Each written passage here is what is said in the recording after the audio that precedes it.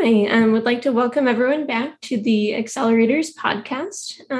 This is one of the episodes for the Builders series.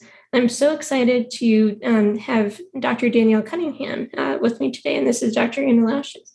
So I'll go ahead and let Danielle introduce herself, and then would also love to hear about a favorite TV show or movie that you're recommending.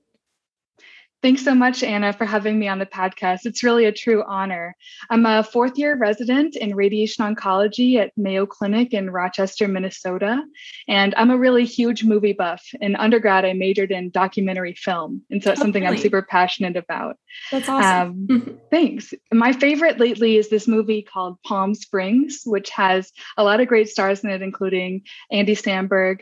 And I like to think about it like modern day Groundhog Day. It has really great writing, really great chemistry between the actors, and I love to host movie nights at my house. So I've probably seen it 7 to 8 times, introducing other people to it. It's so great. You catch new things every single time. Highly recommend. Oh, wow. That's wonderful. I feel like, it's awesome whenever you rewatch a movie or, a TV show, you kind of pick up on little subtle details you didn't get the first time. So that's great. 100%. It's a super smart script. Mm-hmm. That's awesome. That's great. Would love to hear more about the Cunningham Onc illustrations that you have spearheaded, and just would love to hear the story behind it and how, it really came to be. Yeah, absolutely. Thanks so much for asking. It all started because I've always been super interested in pediatric and CNS malignancies, especially. And I remember studying for my pediatric radiation oncology rotation coming up and knowing I wanted to do a super good job working with Dr. Locke and Dr. Mahajan. And when I was studying, I remember thinking, there's just so much minutia, there's so many facts, and I thought it would just be impossible to remember it all. So I started making my own groups and kind of grouping things together in my own way and finding the facts I found most difficult to remember, but also most important. And then I thought about how most of the time when I make art, I'm using either like Bombay inks or acrylics or foils and different things like that. But I've been seeing a lot of very cool digital paintings and digital artwork. And I thought, well, this could be an exciting new way to kind of learn a new medium of digital art, but also make my notes a prettier way that might make me helpful to remember. And then I was showing them to other people and they said, oh my gosh, like these would be so helpful. You should post these online. But I was really afraid because I thought, what if something's wrong with them or something like that? But I found some really awesome reviewers to help proofread things before they go out into the world. That's great. Yeah, no, I've been so blown away by the illustrations, seeing them on Twitter, and I think that you do such a good job of condensing those complex topics just down to something that is kind of immediately graspable from the illustrations. How did you react when they first kind of went viral on Twitter? I was so excited, but also so surprised. I thought maybe I'll get like 5 or 10 likes on these, but I was really surprised at how kind and welcoming everyone in RadOnc was. I called my mom. I was like, you won't believe how many likes on Twitter I got. It was very exciting, especially for such a small specialty like ours. Mm-hmm, mm-hmm. That's awesome. Yeah, I think you hit on something there where there's definitely some fear to kind of introducing, your project or like your baby to the world and not wondering how people will respond, but we're not sure how people will respond. But yeah, I think that they've been, really widely received from the RadOnc community. And so, I would love to hear, from your perspective, what the next steps are, kind of what your goals are for bringing these amazing illustrations forth more into the world. Yeah, thanks so much. A lot of people have told me, oh, you should put these together in a book or something like that. And that's so kind of everyone to say. And I think that means so much to me, thinking about the future of these illustrations. But the most important thing for me, 100%, is I really want them to be open and accessible for free to anyone. I don't want them to be hidden behind a paywall or require someone to purchase a book on Amazon to get. They want this to kind of be out there for anyone who wants to learn more about oncology or our specialty. I know our super awesome front desk staff and our nurses here at Mayo really like them. And that means the world to me, for them to kind of get a glimpse into what we're seeing and dealing with and thinking about too. Mm-hmm. That's awesome. Yeah. And I guess kind of on that note, I'm kind of wondering, it seems like you have such a passion for, for sharing these talents with the world. Do you see yourself sharing these types of illustrations with patients, or is it kind of more limited to the kind of notes and like personal study?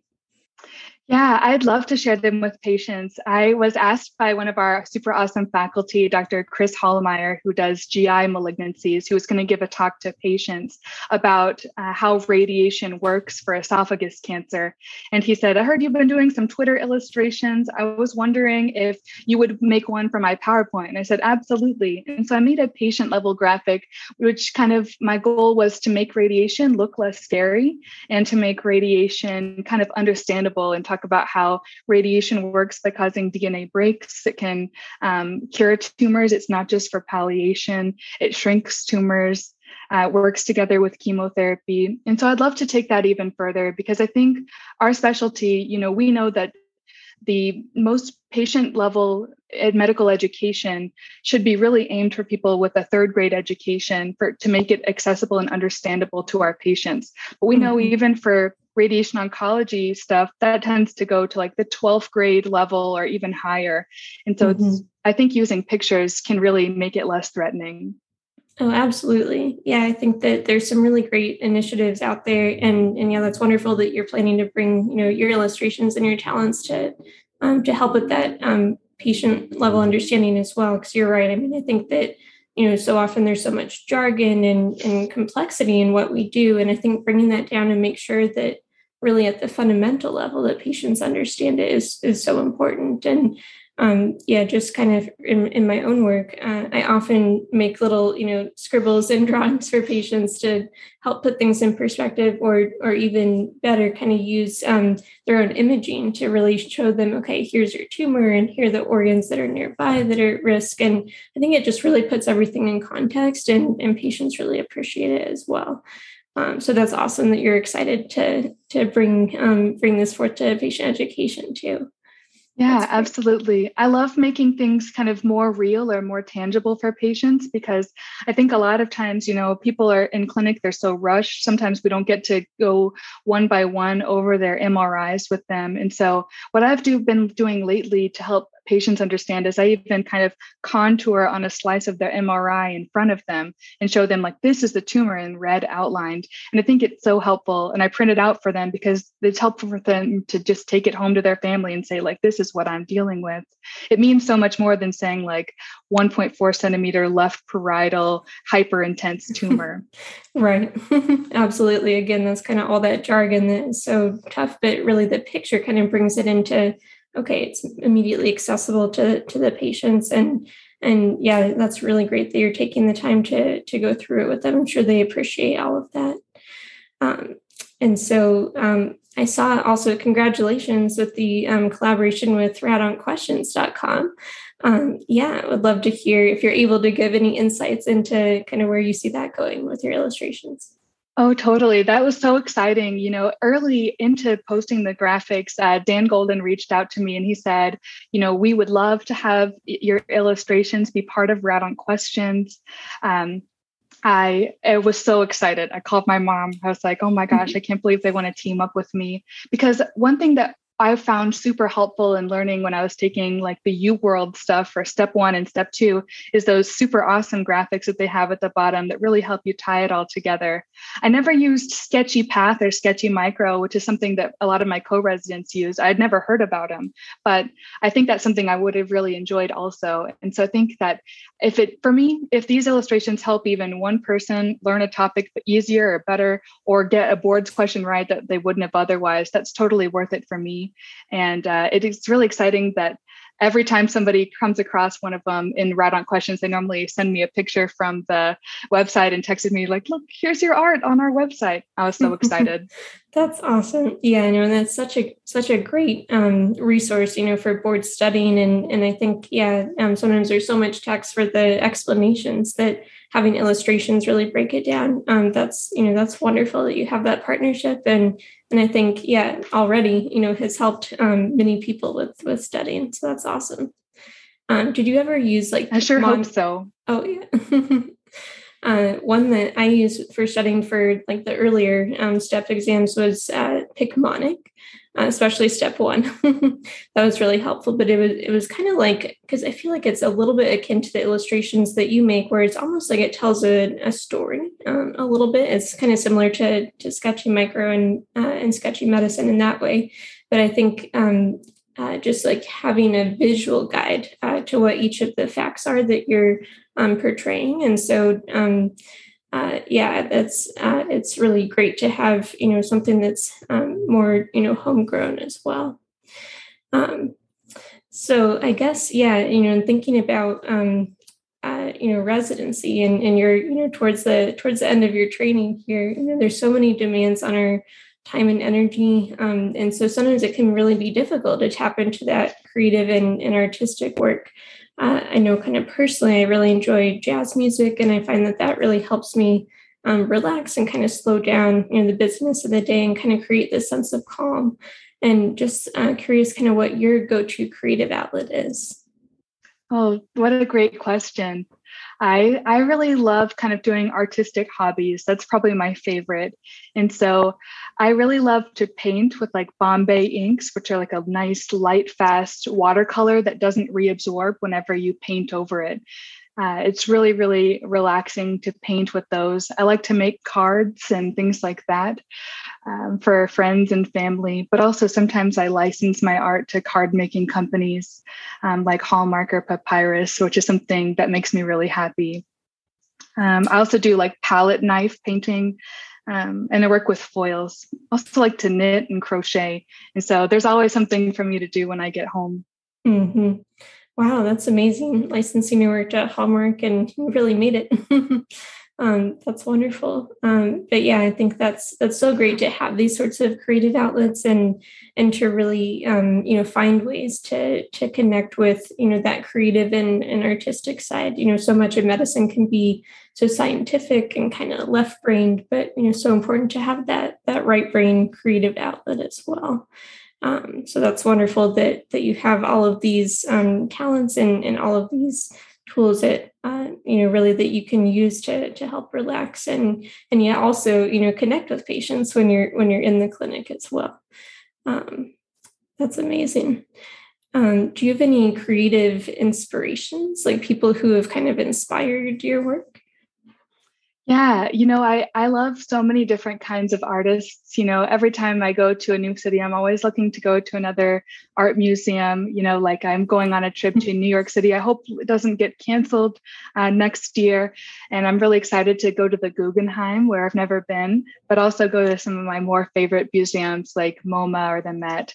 And so I get a lot of inspiration from classic art, but also I find other ways to locate new art. Like Mayo Clinic has a really great humanities and medicine and art division. And it's a great way to get inspired kind of without even leaving the four walls of our hospital.